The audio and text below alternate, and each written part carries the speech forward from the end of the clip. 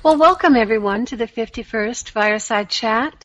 We're starting off today with some of the questions that have been left behind because of time schedules on our Fireside Chat. So we're going to start off with those, something a little different.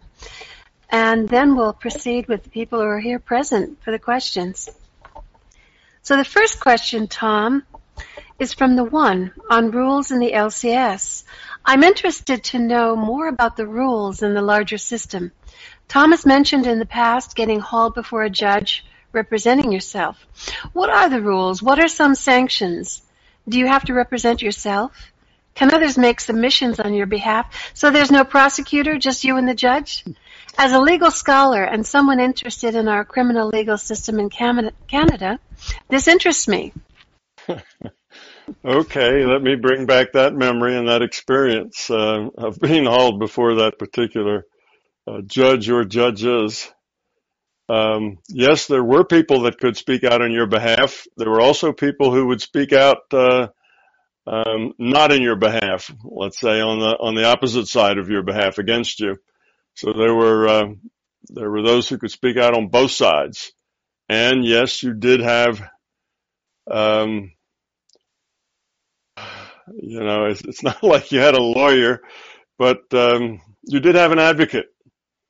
So there was advocates that kind of spoke for the positive side, advocates that spoke for the negative side, the pro and the con, and then there were those who just kind of shout out when they had something they needed to say.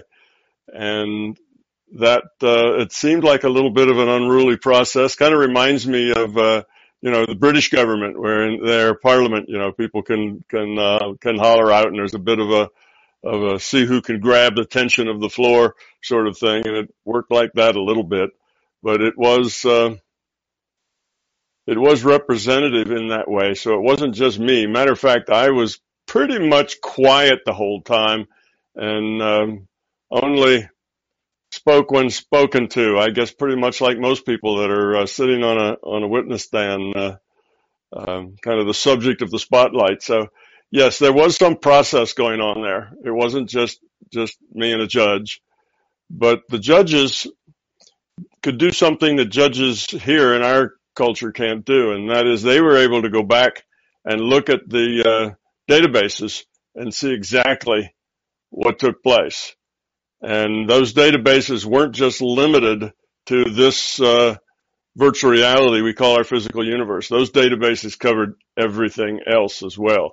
So it was one of those situations where there was no point lying. You could have a point, you're trying to make, and others could have negative points that they were trying to make, but there was never any question of exactly what was said or what happened. That was known. So that made it a little different than the kind of, our legal system has a big struggle trying to figure out just what the facts are and who did what and why. And in this case, who did what and why was all perfectly clear. The record could be checked. So if some people claimed that, things happened that didn't, then all they did was undermine their own credibility. So that made it a little different. But yeah, there was a process going on. Okay, that's very interesting. I guess there is such a thing as the truth, the whole truth, and nothing but the truth.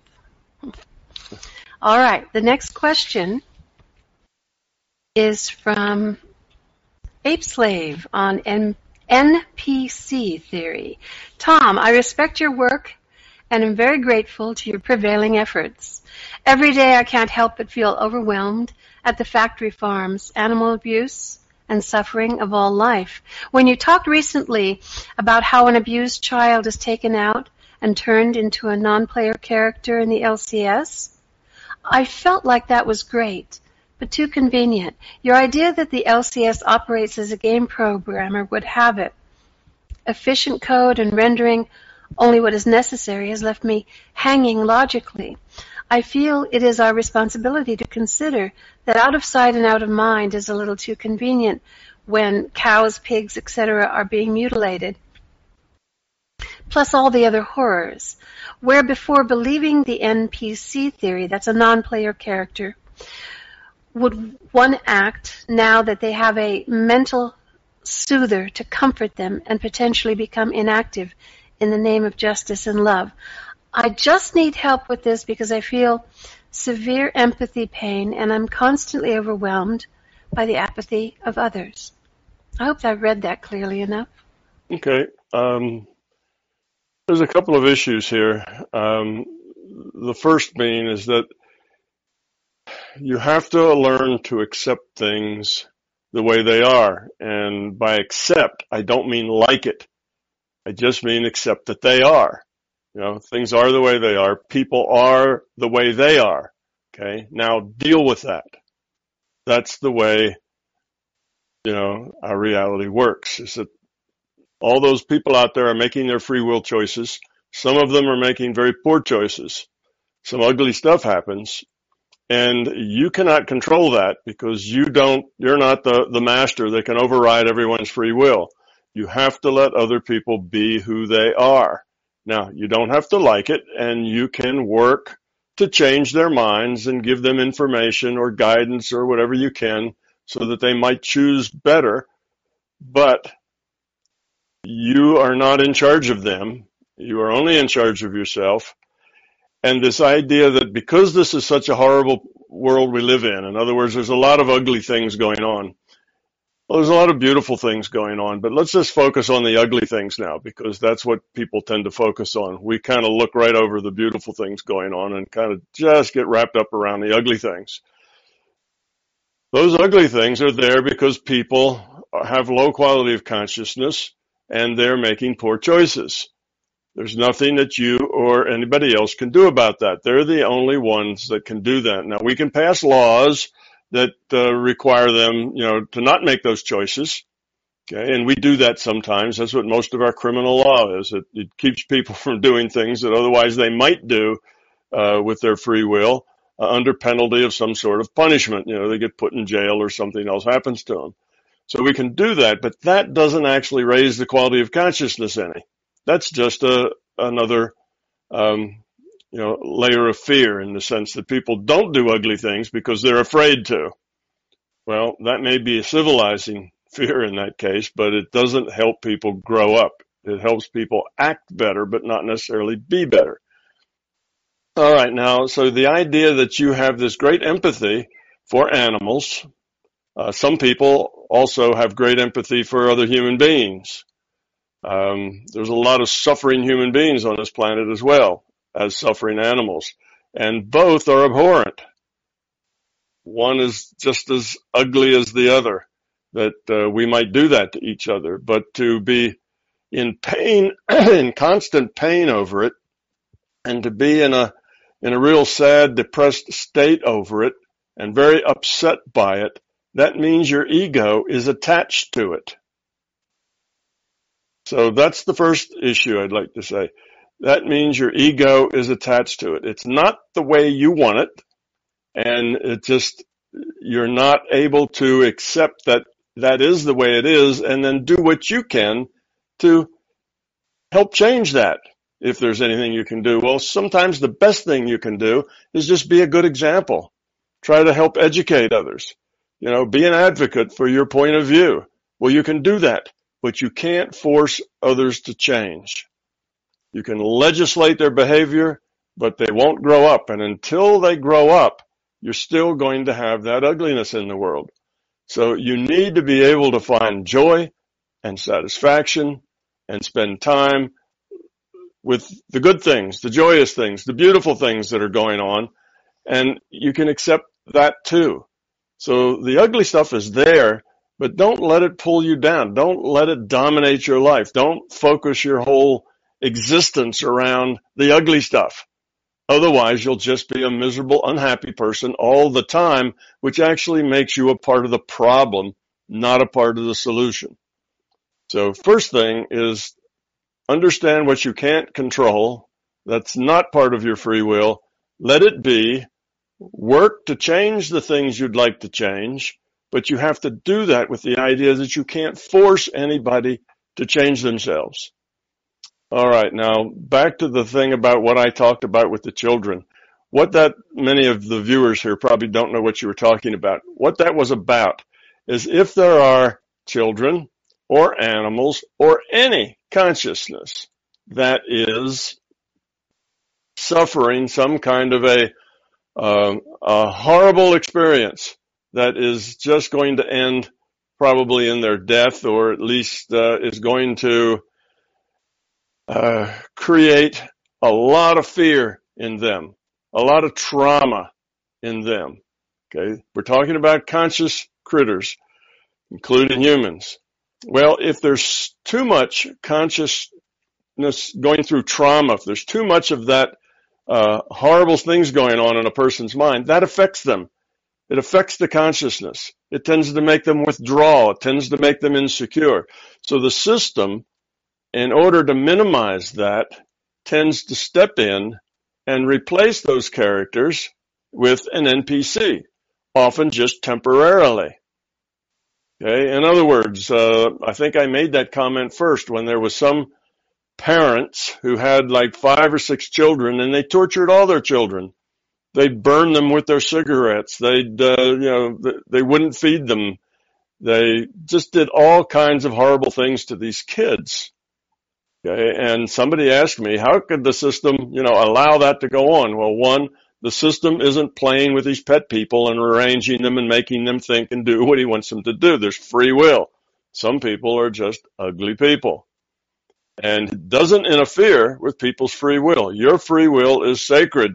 If the system doesn't like what you're doing, it's not going to come in and just run over you. Okay? And it's not going to run over them either.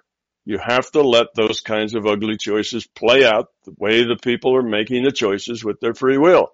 But what the system can do is take those particular children who were in pain and suffering and replace those with an NPC. In other words, he plays those children themselves.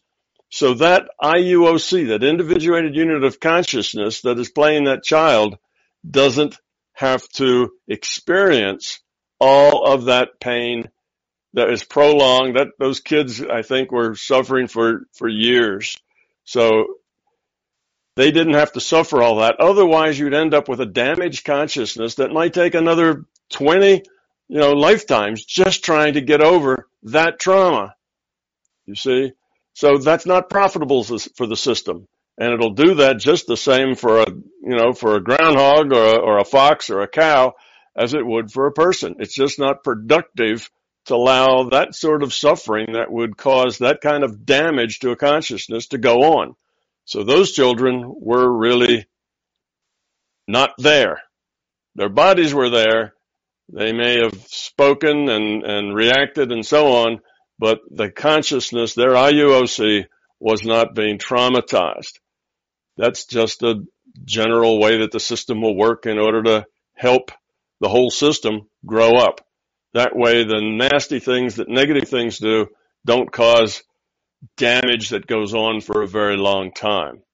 That doesn't mean they can't cause any damage. It's just that it's when it gets to this point of being excessive, then the system tends to step in those cases. Okay. And that's true of any consciousness.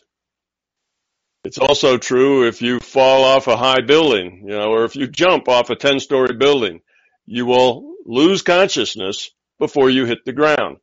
You will not experience splatting and, the excruciating, pain or impact or whatever. You'll just lose consciousness before you hit. Because in that situation, the situation's terminal, and there is no advantage to the system in helping you grow up to have you experience the splat. So you exit before that happens, and that's true of all horrific things. Be that animals in a fight, if you get a small critter cornered by a bunch of angry wolves, the same thing happens. When you get to the end game, that entity just disappears before it gets really painful, really ugly. They disappear in the sense that they're no longer experiencing all of that. Okay, so, after I said that, I had somebody go up on the board that offered a comment that they were a skydiver, I think part of some skydiving team. Their parachute didn't open, and they fell until within they got, I guess, that last several, tens of seconds, and they just lost consciousness and found themselves out of body, watching their body go to the ground. And that was their experience. But then, for some reason, the chute did jiggle itself loose and came open, and they landed hard, but it didn't kill them. They did all right. It opened in those last 3 seconds. So the guy wrote in and said, yeah, it works like that. Here's what happened to me. And he explained that. So that is a common thing. It's the way the system works. So there's two things here, that the system will do that for a cow or a chipmunk cornered by foxes or whatever else. It'll also do that for people, because it's not good to let consciousness get so wadded up in a fearful experience that it damages it. Okay. Secondly, you need to get your ego unconnected to this ugliness. As long as your ego is wrapped around it, as long as you have fear in the mix, then it will upset you. It will dominate your life. You'll be unhappy. You'll probably get depressed. And it takes you out of the position of being part of the solution and makes you part of the problem. You're now kind of beset with unhappiness and negativity and anger, and all of that is part of the problem, not part of the solution. You have to let people be how they are. However ugly they are, you can't change them. Forcing them to change by law works sometimes, but it doesn't help them grow up, which means it just makes them more careful about not getting caught.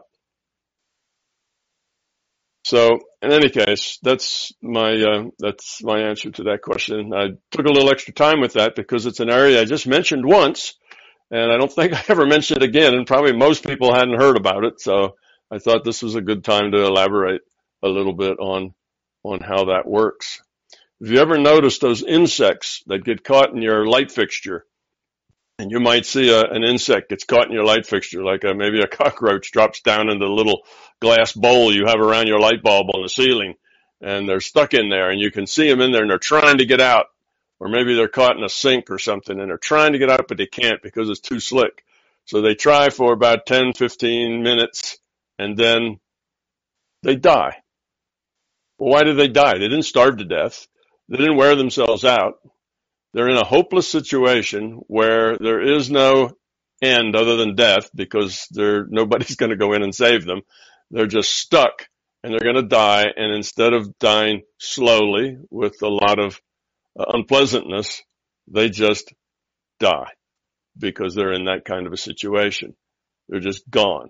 Okay, well, so it works at all levels of consciousness, not just for those little children that I discussed. It's just the nature of our reality. So when things get really, really painful and ugly, the system will replace you. Again, maybe only for a short time, and play that itself. So the system experiences that ugliness, not you. That's extremely interesting, and also the fact that there's an evidential statement to back up what you said is also very interesting. Our next question is from Robert A.C. on psychics. Why are some people born with psychic abilities? And he refers to the psychic twins. Of course, there's many examples. Is it because they evolved a lot in the previous life? Or is it a happy genetic incident that loosens the constraints of their brain on their consciousness? Could be either one, or other things as well. That's only two choices. It could be both of those. They may be an entity that's been around a lot, that's evolved quite a bit, has a low quality of consciousness. They may have a system that is particularly, their biology just happened to be such that it has less constraints to connecting with the larger conscious system. And the larger conscious system may be using them as an example to help other people wake up, as well as themselves. You see, the system does all sorts of things that will help others wake up, things that help others see that reality is bigger than just the physical. And the system may just be doing that. Or those individuals that seem to have this advantage, perhaps they were ones that complained last time as they were getting ready for their next incarnation, is that, the only thing wrong, the only reason why they didn't do really, really good was that they just didn't have any of the abilities to see the bigger picture, and they were stuck, and that's unfair, and it's not right, and if they just weren't stuck like that, they could have done great, and, on and on and on, which is a big ego trip, but the system may have said, okay, well, if you think that that is the difference, then we'll just start you this time with an advantage in that and see how easy that makes it for you. And of course, you'll find out that it doesn't make it easy at all. That doesn't have anything to do with growing up. And that then would be a good object lesson for them to have that advantage and realize that growing up is still just as hard as it was before. They still have to change themselves. It's about them becoming something else, not about what you can do, but what you are. So it could be, those are 4 reasons that might happen, and it could be any one of them, or it could be a combination of any of them. Okay, Tom, the second part of that question is it okay for the LCS if someone makes a living from his or her psychic healing abilities? Sure, that's okay. It's not what you do that has moral consequences, moral judgment in it. It's not what you do, it's why you do it. It's your intent. So if what you intend to do with your abilities is help people and heal them, but of course you have to pay rent, put gas in the car, and eat as well, and you get some payment back for doing that, then there is no problem with that. If on the opposite extreme, you can say use your mind to heal people, but you find people who are really desperate and you charge them an outrageous amount of money for you to work on them. You go looking for sick rich people, say, and you charge them outrageous amount of money to heal them, then that's something a little different. You see, that shows some greed and some bad attitude on your part. Or if you use your intent because you have this ability to make people ill and then charge them money to heal them, well, that's even worse. Now you're playing a confidence game. That would be even a lower quality of consciousness. So it's not the doing, it's not the healing and getting paid for it, but it's the motivation behind it. Getting paid is not a problem. Having resources is not a negative. There was an old story that the Sufis told, and I'll summarize it to just a sentence or two, and that is a master who had devotees took his devotees to see his master.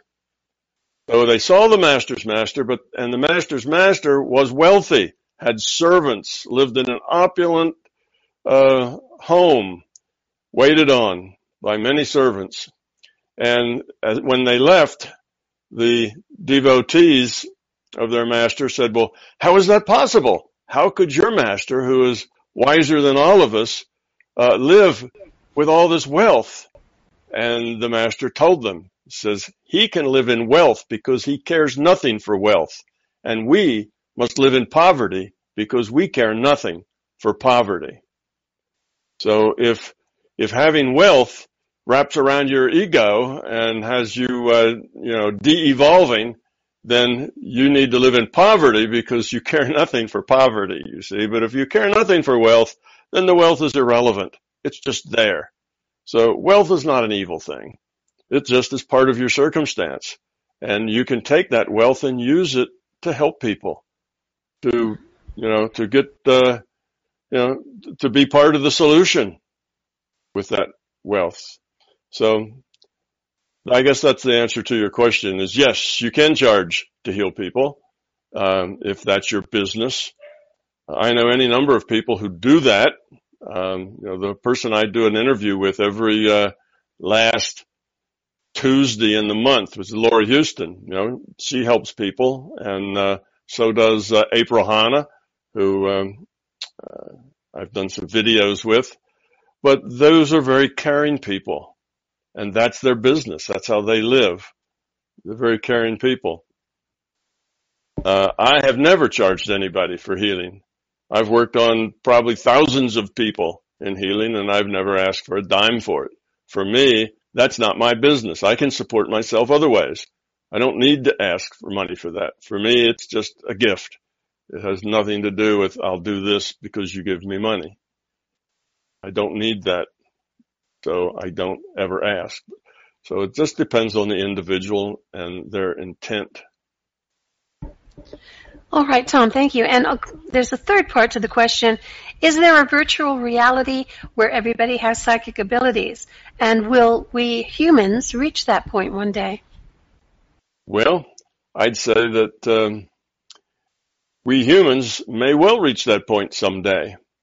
You see, this growing up thing, as you get a bigger picture and are able to kind of integrate with the larger system to where you're not just a being here in this physical reality, but you're a being in this physical reality and some of the non-physical reality. I mean, you live in a larger reality than just the physical all the time. It's the way you live. Well, that's basically what you're asking about. Can you get to a point where your mind and your connections through consciousness, what we see from this reality is the non-physical stuff, is integrated well with the physical stuff to the point that maybe the physical stuff isn't really all that important. It's just maybe a nice background or a nice game to play in or a nice park to take a walk in. And you don't have the same needs that you used to have in the physical world. Well, yes, that is possible. And will we get there one day? Maybe, if we all grow up. We have this rule about the psi uncertainty principle where psi things need to reside where they are uncertain. So there's a certain plausible deniability about them. Well, that's just there because of the lack of quality in our environment, in our collective consciousness here in this virtual reality trainer. When we all grow up, or if we were all to grow up, I should put it that way, then that psi uncertainty principle would start to relax and eventually probably go away. There would be no constraint like that to make it have a probable deniability or a possible deniability. You wouldn't need that. The society would be grown up enough to deal with those things, to deal with that larger knowledge. So yes, it's possible. I've been places where there are people living that do not have a physical reality like we have a physical reality. They have social connections. They have, population, but it's not really physical. There's not a lot of physicalness to it. They have bodies seemingly, and they interact in certain ways, but the physical part of their environment is, sort of like in a dream, sort of like a dream reality where the physical part is there, sort of, but it's not really a major thing. Well, that's because their rule set is not that tight of a rule set. It doesn't describe every little interaction and its consequences like our rule set does. And there's people who live in those kinds of realities. But if we just look at realities that are physical, like ours seems to be physical, that is, have a real tight rule set to where every action, has its equation. Everything that happens has its reason in the physical process somewhere. At least it seems that way. Everything objective seems to have a physical process behind it. And everything then has consequences and interactions with everybody else. In that kind of a rule set, I've not been places that were mostly mental. I suspect people who are mostly mental graduate out of the need of all that physicality and they go to other kinds of realms that don't have all that physical process, because that physical process is what creates the interactions and the challenges to grow up. And if everybody were reasonably grown up, you wouldn't need that sort of process to grow up. That's kind of it more at the beginning level, not necessarily at the higher level. So realities like ours that are very physical, I've never seen one that was mostly people dealing in the non-physical. All right, and on to the next question. That's one of our previous questions. Are aging, illness, and death a necessary part of the rule sets of every virtual reality? Yes. But that's all relative. When I say aging, yes, is important, and growing old and dying is important in our reality, particularly because we have a tendency in our lifetime of our avatar here to kind of paint ourselves into a corner, okay, where we have our beliefs and we're not going to change them. That's what we believe. It's like, that's my story and I'm going to stick to it. And when we get into that corner, we're no longer open for growing up. We have that been there, done that feeling about everything, and our rate of growth gets very, very slow. Okay, so that's why it's good for our avatar to die, and we get to start over without all that bias, without all those beliefs, without all those things that frightened us, without all that situation that kind of put us in the corner.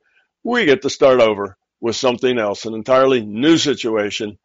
And if we then take that new situation and paint ourselves in a corner again, well, we get to try again. And it looks like for us now that around somewhere between like 80 and 100 years is kind of our lifespan, or maybe 70 and 100 years is our lifespan. And there's a few people that go to 120, and a lot of them die before, they get to 70. But that seems to be about right for us. That's about when we get stuck. Now, maybe we could get to a point where the average lifespan was 200 years. Maybe. In which case, we'd need to be still have our minds open, still be out there doing and experimenting and learning and growing and, kind of mixing it up with other people, being engaged. We'd need to stay engaged. Probably right up to that 200th year or somewhere close, where we probably would get ourselves painted into a corner again and need to recycle. So I'm not saying that this lifespan we have right now is something fundamental about it. It's not. You go back farther enough in our history, and humans only live to be about 35 years old. If you were older than 35, you were one of the really old ones, because life was such a dangerous place. And, so we've gone from 35 to something more like, 75 to 80 now.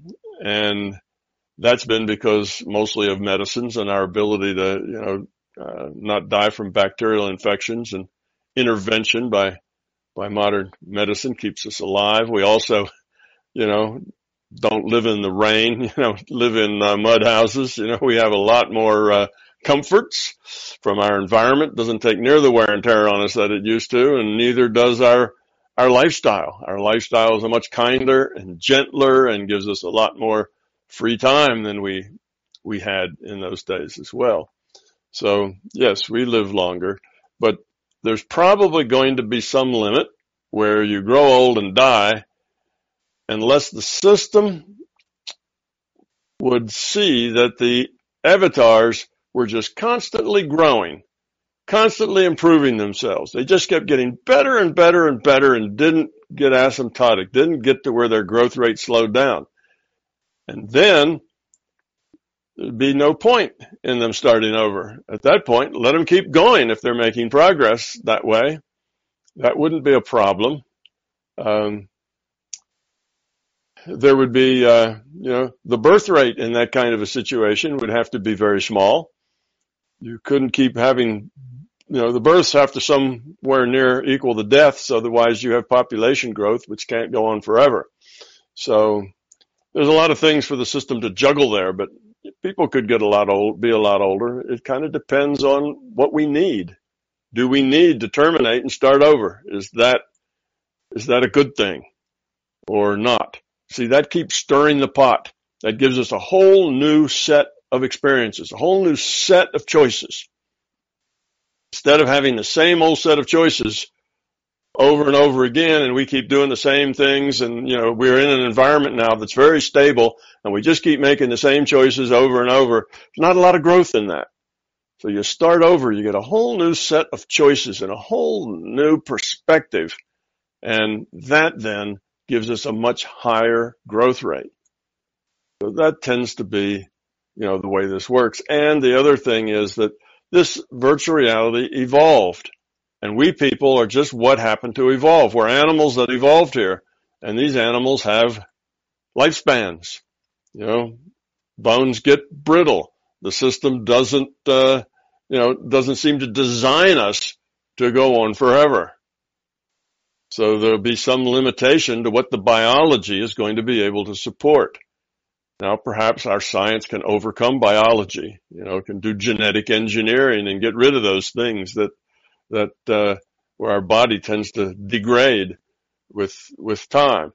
But, maybe not. That's just still pie in the sky as far as science goes. It's not obviously something we're about to do. So how that works out, hard to say.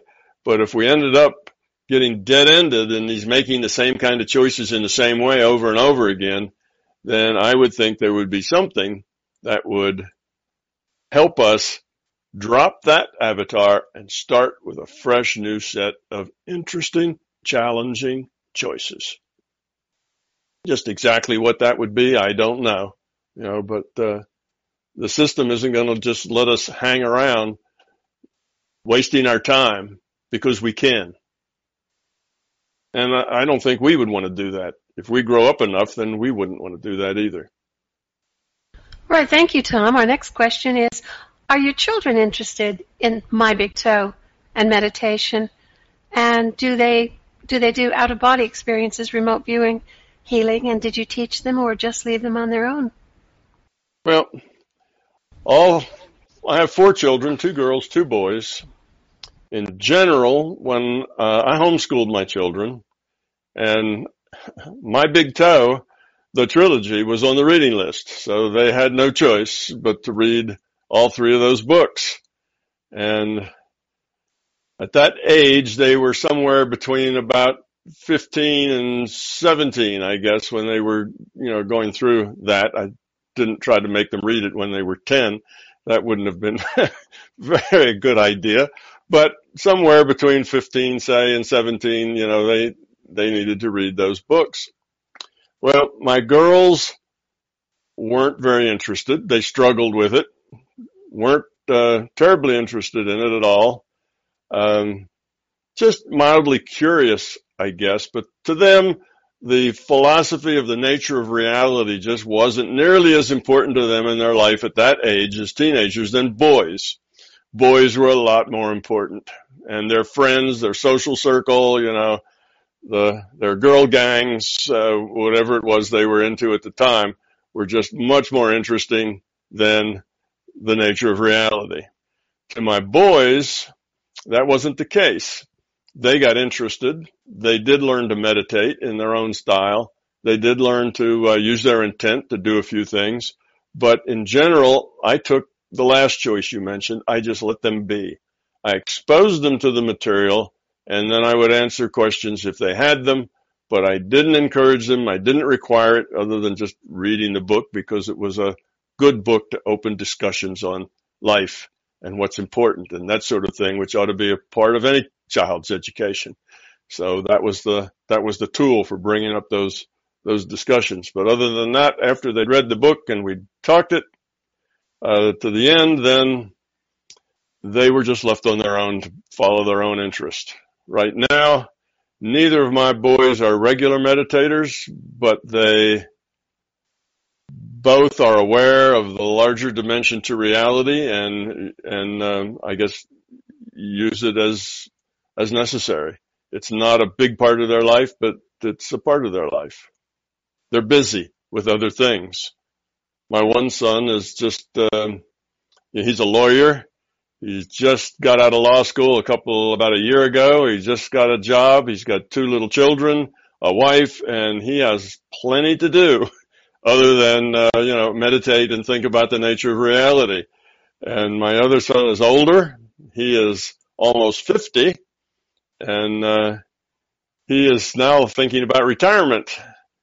But he also has a small child and a wife and a busy job and a 1-hour commute to work and back out in the LA, Southern California area. So he has a lot to keep him busy as well. So it's not the major part of my children's life. I should say that all of my children had come to at least one of my events, one of my talks, workshops. I had a son come to one of the intensives that I did about a year ago. So they're still aware and involved on the periphery, but it's not a major part of their life, which is just fine with me. It's just where it should be for them. Thanks, Tom. The next question is, have you heard about the math genius, Srinivasa Ramanujan? What do you think of him, and who used to receive gorgeous math formulas during his sleep? He said it was a goddess who induced these images for him. He's just asking, you probably may not know about him, he's asking what your opinion is of this sort of thing. Well, this fellow must be a mathematician. Otherwise, only mathematicians could call equations gorgeous. Nobody else would have that adjective talking about equations. So he's either a mathematician or a physicist, one or the other. Yes, when the yogi says that he gets this from the goddess, then that is his tool set. That is his metaphor for what happens, for the source and how he gets them. And he no doubt gets them within that metaphor, which is the metaphor he reports. Okay, so don't take those sorts of things too literally, even though to the experiencer, they seem quite literal. That's the experiencer's experience. They experience that metaphor for the data stream that they're getting. Okay, now why would they do that? Well, it could be, I can think of one of 2 reasons. One, because they're very interested in math and gorgeous mathematics and gorgeous equations, they have an intent to get that sort of information, and with patience, they could develop an ability to do just that. And they may end up with solutions to problems, solve outstanding, say, mathematical proofs that are otherwise unsolved. They may get those sort of answers, and that could be one possibility. Another possibility could be, as I said before, the larger consciousness system likes to produce these unusual things that happen to unusual people just to help the rest of us wake up a little and realize that our reality is stranger than we thought. So yes, you may have little boys who are, 8 years old who can tell you all about their life when they were a pilot in World War I, even right down to the name of the pilot and the plane that was flown and where he got shot down and all that sort of thing. So you can have all sorts of things that happen. What did you mention? Twins that were born psychic or whatever. Lots of these things happen, and they're just scattered all around throughout the world, all in all the cultures, just there as things to help wake us up, for us to see things that are unexplainable. Because when we see things that are unexplainable, it helps us realize there's more to this reality than just the objective physical world. So it could be that the system gives this guy who sees equations as beautiful and gorgeous, he just gives them some beautiful, gorgeous equations just so everybody else can look and think, gee, how does he do that? What do you mean a goddess gives them to him? Is this goddess a mathematician too? So it just wakes people up. It makes them think in terms of the physical isn't the only thing going on out there. There is more. So it could just be that. Thank you. That sort of reminds me of how Mozart downloaded and had in his mind all of his music. That I could attribute the adjective gorgeous to, but that's sort of a phenomenon, maybe similar to that. The questioner goes on to say, could this mathematician Srinivasa have access to database? He's asking, is there a database containing the mathematical formulas that govern our virtual reality? I don't know of them in a database. Obviously they exist and the knowledge exists. After all, the rule set it's probability, but it's also the fundamental rules in the rule set are mathematical. That's why our reality is so easily described by mathematics. The rule set is mathematical. It's also logical. It has if-then statements, and there's other things in it, but it's largely about equations and math. That's how you generate a virtual reality. The folks that make The Sims had a lot of math people in there. You know, you have to do the math in order to get those things to work, in order to get the pictures, the data stream to be the way you want it, to represent these physical things in the virtual reality. All of that is very math-based and logic-based. So yes, that kind of information is there. I've never run into a database that says database of the equations in the rule set. I've never seen anything like that. I doubt that exists because I can't think of any particular need that the system would have for it. But the information is there, whether it's in a database or not. The information is there and could be given to whomever the system would like to give it to, but they can only give it to somebody who knows how to ask and knows how to receive. You know, if you study people who came up with really big ideas and are good inventors and come up with new things that nobody's thought of before, you'll find that a whole lot of them do that in their heads. A whole lot of them get inspiration. These ideas, the solutions just pop into their head, you know, in a dream or while they're meditating. Well, they don't call it meditating. While they're just sitting there, letting their mind roam free. Often people get such things. And it's not just inventors and scientists, but authors who are writing books and creating stories. Often the stories come to them. You know, they call it inspiration. They just got an inspiration. Well, that means they just got some data in their data stream that put things together for them, that gave them a plot, that gave them a solution.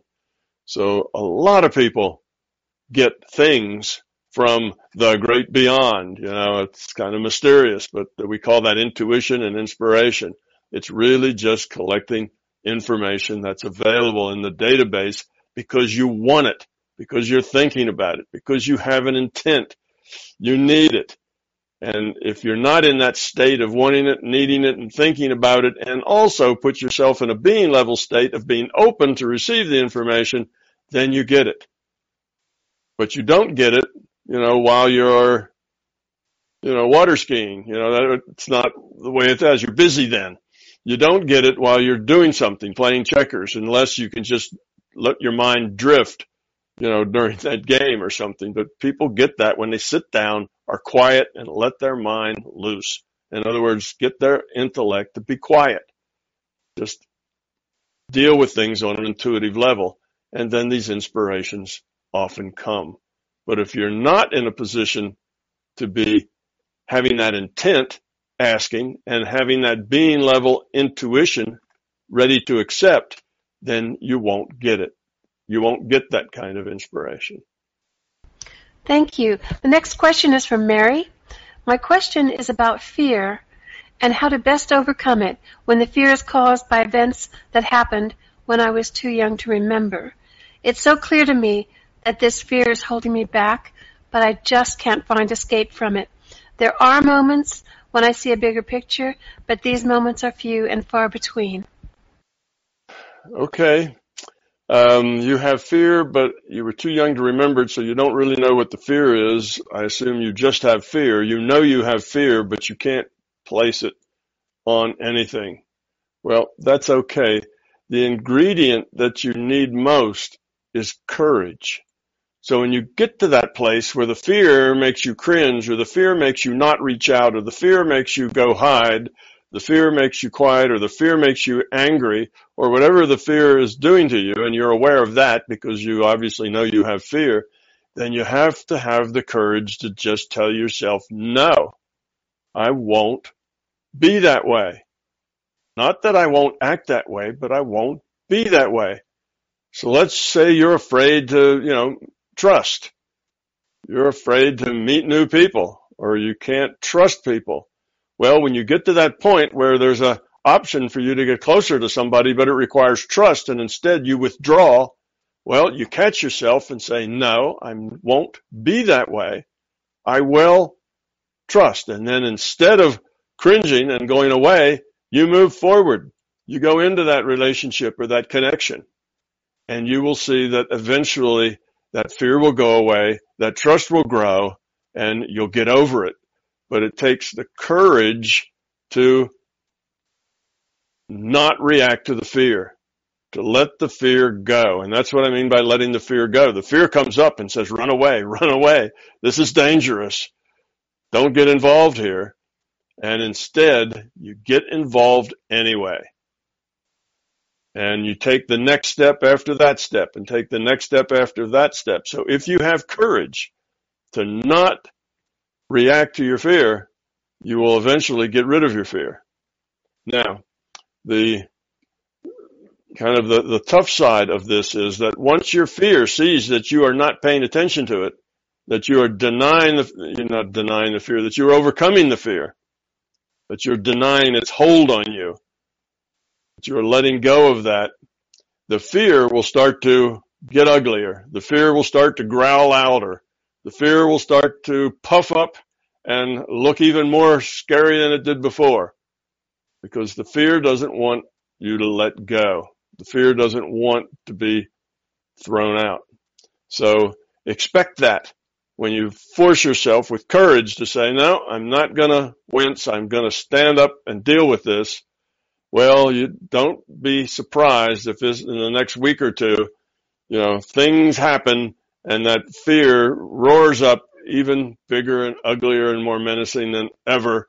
And you just have to say, no, I'm not going to be that way, and go on. So it takes courage. Courage is the key element of getting rid of fear. And you won't have that courage unless you really have a strong being level intent to get rid of the fear. It's that strong being level intent that creates the courage. I really want to do this. I don't want to keep reacting to that fear. Well, that's a strong being level intent. Hopefully it's being level. It's not just intellectual. If it's intellectual, you'll cave in very quickly. If it's a being level, you'll be strong, and you will be able to walk away from your fear. But it's not going to be quick. The first 10 tries you make probably won't end well, but you just keep doing it. Have the courage to keep on going. Eventually, you'll start seeing success. The fear will start getting less and less, and then it goes away, and it's gone, and you will have that weight off your shoulders forever. Thank you. One more question from the MBT forum users. Actually, there's a couple more that we have left over. Can you give someone an experience of an encounter with the LCS? I can describe an experience with an encounter with the LCS, but I can't give somebody that. That experience with the LCS is something they have to get from the LCS. So no, I can't give that. Now, I could go into somebody's mind and give them the thoughts and the feelings and the attitudes. I could pass that on to them, but it wouldn't be the same. That would be different. What I'm taking as the connection to the LCS is that experience where you kind of merge with the larger system, where you and it are one. You become one with everything, where you feel complete and total love, and you're a part of that love. You're a part of every blade of grass and every leaf on every tree. You're aware of everything, and you are a part of it all. And you have that sense, and the tranquility, the peace, and mostly the quality and the amount of love that you feel is just overwhelming. And you lose your individuality in that. You don't say, oh, I'm Tom Campbell or I'm Joe Jones and I'm feeling this. You just feel it. You're not Joe Jones or Tom Campbell anymore. You're just a part of everything. You're a piece of love connected to everything and everybody. And that is an experience you can have. It's kind of what I call getting up close and personal with the larger consciousness system. That's an experience you can have. It's often a life-changing experience. It's sometimes the experience people have in NDEs. Some of the NDEs end up with that. Not all of them, probably a small percentage of them, but that's one of the things they can get there. The system shows them what the bigger picture's really all about. You can have that experience if you intend to connect with the larger conscious system. Ask the system that you want to experience it. What is this larger conscious system? And, what is it? I want to experience this oneness. And if you do that, and you're at the being level, not from the intellect, it's not a wish you're making, it's something at the being level, then if you're ready for that, that will happen. But the system has to give that to you for it to be a genuine, life-changing experience. If I tried to give it to you, it would just be a shadow of that. Or if I just tried to describe it as I just did, yeah, that sounds nifty, but it's not at all the same as having the experience. But it's not a rare experience. There are thousands of people who've had this experience, many thousands of people. It's part of what the Indian Hindus and Buddhists too refer to as nirvana, when you're in that state of bliss, of being one with everything. So it's not it's not like this is impossible for only the very few. Everybody can experience this. It's not something that takes you 20 years. You just have to open yourself to it and request it, and basically, be ready for it, and then you can experience it. Often when I teach my immersives, there will be one or two, sometimes three people out of, say, 40 or 50 that will experience this in each immersive. Some immersives will have 2 or 3 people. Sometimes maybe, just one. Rarely do we have none who experience it. So that's just in a group of people together. So it's not like a impossible thing. You just have to be in the right mindset, have the right attitude, get into that being level, and then have the intent to experience the system. All right, thank you. The next question is on dark matter, which you've spoken about before. I don't want to leave any of the nuances of the question out, so I'm going to read the whole question. I recently watched a video of Tom being asked about dark matter, to which he replied that it was being made up by physicists who make their equations still work, and keep materialism alive. Although I agree that most physicists are materialists, I don't agree with Tom's seemingly total dismissal of dark matter as a measured phenomenon. There are plenty of examples of gravity being measured in the universe with no physical cause seemingly present. The most convincing of which to me is that the stars and planets and other matter in galaxies do not produce enough gravity to keep galaxies together in the way we observe them. So dark matter is just a name given to whatever is producing this extra gravity that does allow the galaxies to stay together. From a my big toe perspective, it is not more likely that when the rules set for this simulation was first developed, is it not more likely that when the rule set for this simulation was first being developed, the dark matter was added in as a rule by the system to keep galaxies together, as previous runnings of the universe had resulted in stars splitting off from each other after formation, as the gravity wasn't enough to keep them together? The same explanation could be used to explain dark energy, which is the name given to the seemingly invisible force that is causing the universe to expand at an ever-accelerating rate. Again, this could be added in after earlier tests had shown that after the Big Bang, the gravity of everything created meant that it all attracted together again and nothing had time to evolve. So this invisible dark energy was added to prevent that. They are just made dark to prevent them from interacting with all the matter, as they didn't want any interference with the stars and planets, etc. I'd be interested to hear your views or alternate ideas on this. Okay. Actually, this person who writes that, and I don't have any disagreement about what he's talking about. We do agree. It's just the terms that we use that are a little different.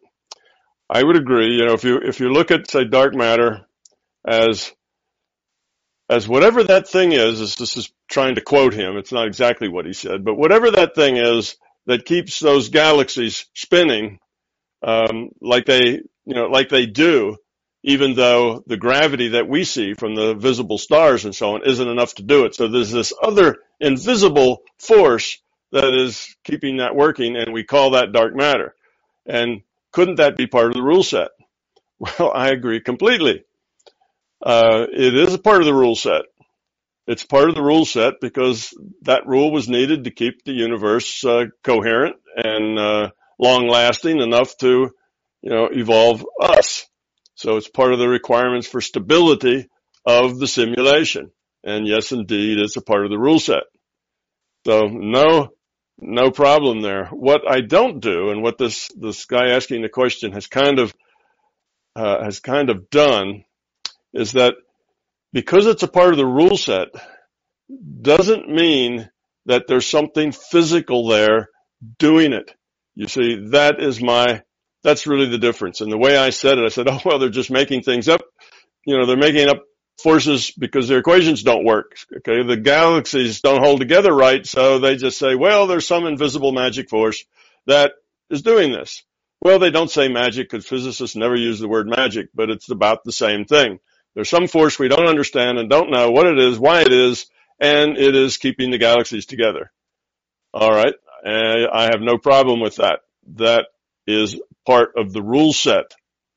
But that doesn't necessarily mean that there is a physical thing there in this physical reality that is doing that. You see? Same with the dark energy. The dark energy is that extra energy that keeps the universe expanding. Actually, the expansion is accelerating. Why is it accelerating? Well, there's no good reason for that. Okay, now I would say it's just part of the rule set. It's easy to make a system of space expand. You just let the X, Y, and Z coordinates constantly get longer. You see, it's an equation. I can write an equation of a sphere, R squared equals X squared plus Y squared plus Z squared. That's a sphere. And I can put that in a do loop in a small laptop computer that's just a little do loop that says every time you pass through this do loop, I want you to put a cube on that equation. I want the X, Y, and Z to all go up by a cube of what they were last time, or a 10th power of what they were last time. So every millisecond it goes through this loop, those X, Y, and Z go up by a power of 10. Geez, in less than a minute, I can have a thing that's larger than our whole physical universe, bigger than our whole physical universe in the computer, computed, right? And I can let it go on for a couple hours. I can have things that are millions of times bigger than our physical universe, right up until the point the computer can no longer deal with the exponent. And then I'll go to double precision and quadra precision, to where it can deal with an exponent to the 500th power or something, which is much bigger than our universe. So it's easy to make a universe expand, and expand with acceleration. It's just a few simple equations. I mean, you can do that. Any programmer could make that happen in 3 lines of code, 4 lines of code. It's just easy. We don't have to posit some physical, can't see it, can't smell it, can't weigh it, this invisible physical stuff that's doing it. That's the part that I say is just a physicist's habit. They need some physical quantity to go in that equation because they are materialists, so they make one up. There's no need to make up something.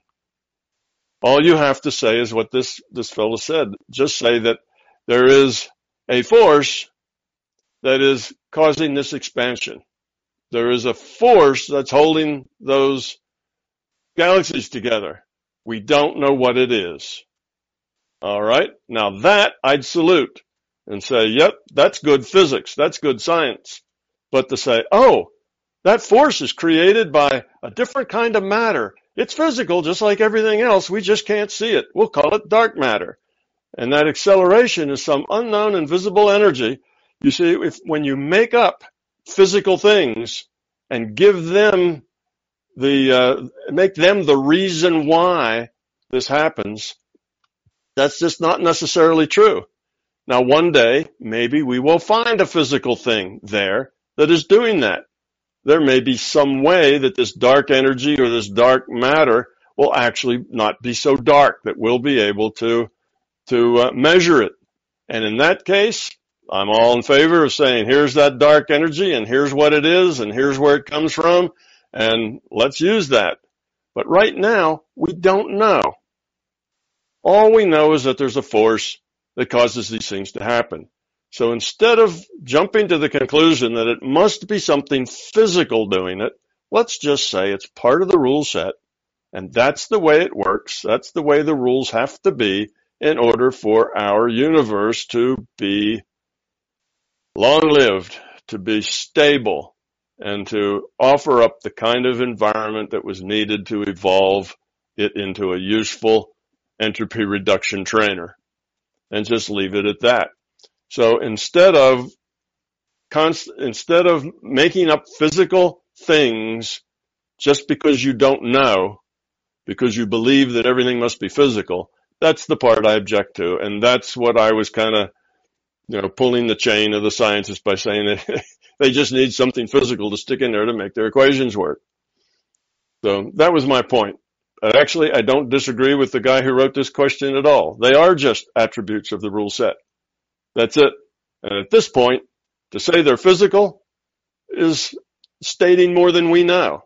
Let's just say they're there. And maybe we'll find out more about it later. Or maybe we won't. It may be just one of those little fixes the system had to put into this rule set in order to make it work. All right, thank you. One last question from our leftover questions. This one is from Claudio. And Claudio says, the sun broadcasts information in all directions. EM radiations, including photons. Our dreams are more efficient virtual realities. We can just think of the sun and it appears. It starts from the observer asking a question. If in PMR, starts from the object observed sending information out that can sometimes reach an observer. Have you seen more efficient virtual realities using this concept, information starting from the observer? Do you agree that this way is more efficient than PMR? And do you know why PMR wasn't done starting from observers instead of from virtual objects sending information out? Okay, I think there's a little confusion here, Claudio. What we have is, of course, a virtual reality. The sun is a virtual sun, and that virtual sun, according to the rule set, is sending out energy, okay, in the form of particles, photons, protons, all kinds of things. They call it the solar wind. You can actually make a big sailing ship up in space where you put out a big, something large that reflects that solar wind, and that solar wind can blow you through space just like the physical wind would blow sailor ships through space. So yes, there are a lot of particles being given out there, but those particles are all virtual particles. The whole reality is just exists in the minds of the players. There is no sun. There are no particles. There's just a rule set producing data, and the players get a data stream. Okay, so that's what's going on. Now, because this reality has a very tight rule set where all of the energy interactions, whether it's metabolism in a cell or whatever, all of the energetic interactions are defined by this rule set. What that does is makes this reality very interactive. We do things and we affect them and they affect us, and we affect others and others affect us. The sun affects us, and we could maybe affect the sun if we could steer some big mass, asteroid into it to, maybe make it wobble just a little bit for a while.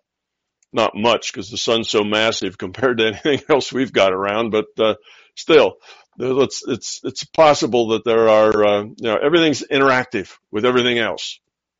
And that's just according to the rule set. That's the kind of reality this is. It's a tight rule set that describes all the energy exchanges, and that makes it very interactive. That gives us causality.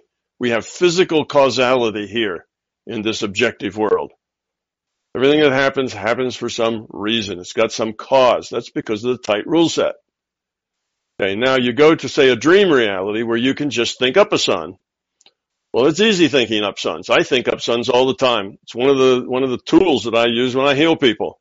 I'll just kind of reach out into outer space, grab a sun, bring it right into the body where that dark spot is I'm trying to heal, and just put that sun right in there and just let it generate, bright white light forever, for a long time. It just sits in there and burns and blazes to lighten up that dark area.